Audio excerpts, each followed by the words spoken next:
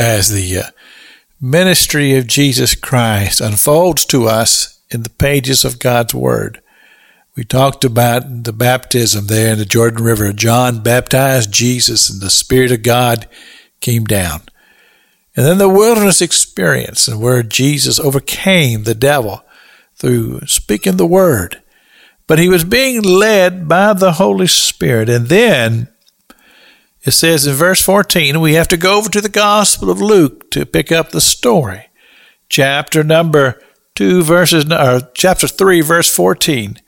And Jesus returned in the power of the Spirit into Galilee. Now listen to this. And there went out a fame throughout all the region about him. Things were happening. And this is what happens when somebody is able to truly connect with the Holy Spirit.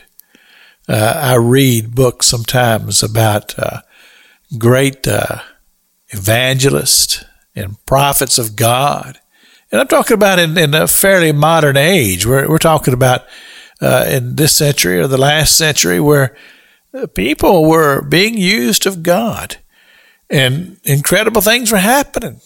Healings and miracles taking place and people having devils cast out of them. You say, Pastor King, you believe all of that could happen in the day and age in which we live? I said, well, the Holy Spirit hasn't changed.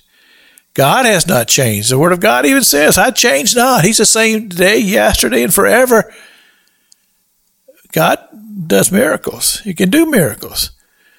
But if a miracle takes place, then it is the Holy Spirit. And here's the difficult thing.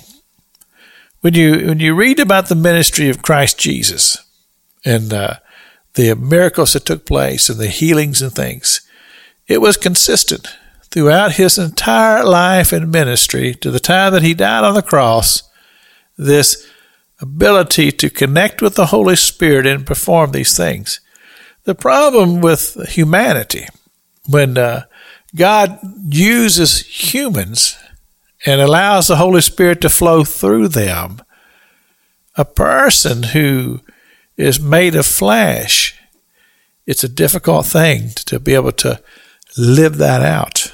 And that's why so often you see that there'll be times that the life of those who often had been powerful in ministry begins to become questionable because we're flesh.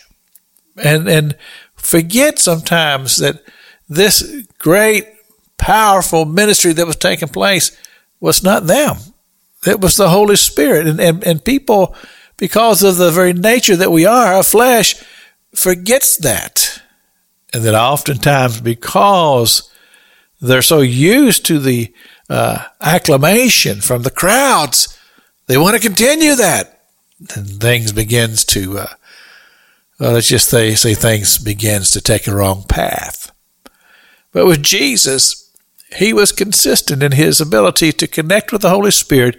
And the Scripture tells us that when he came to the synagogue and had brought him the Scripture, and he said, the Spirit of the Lord is upon me.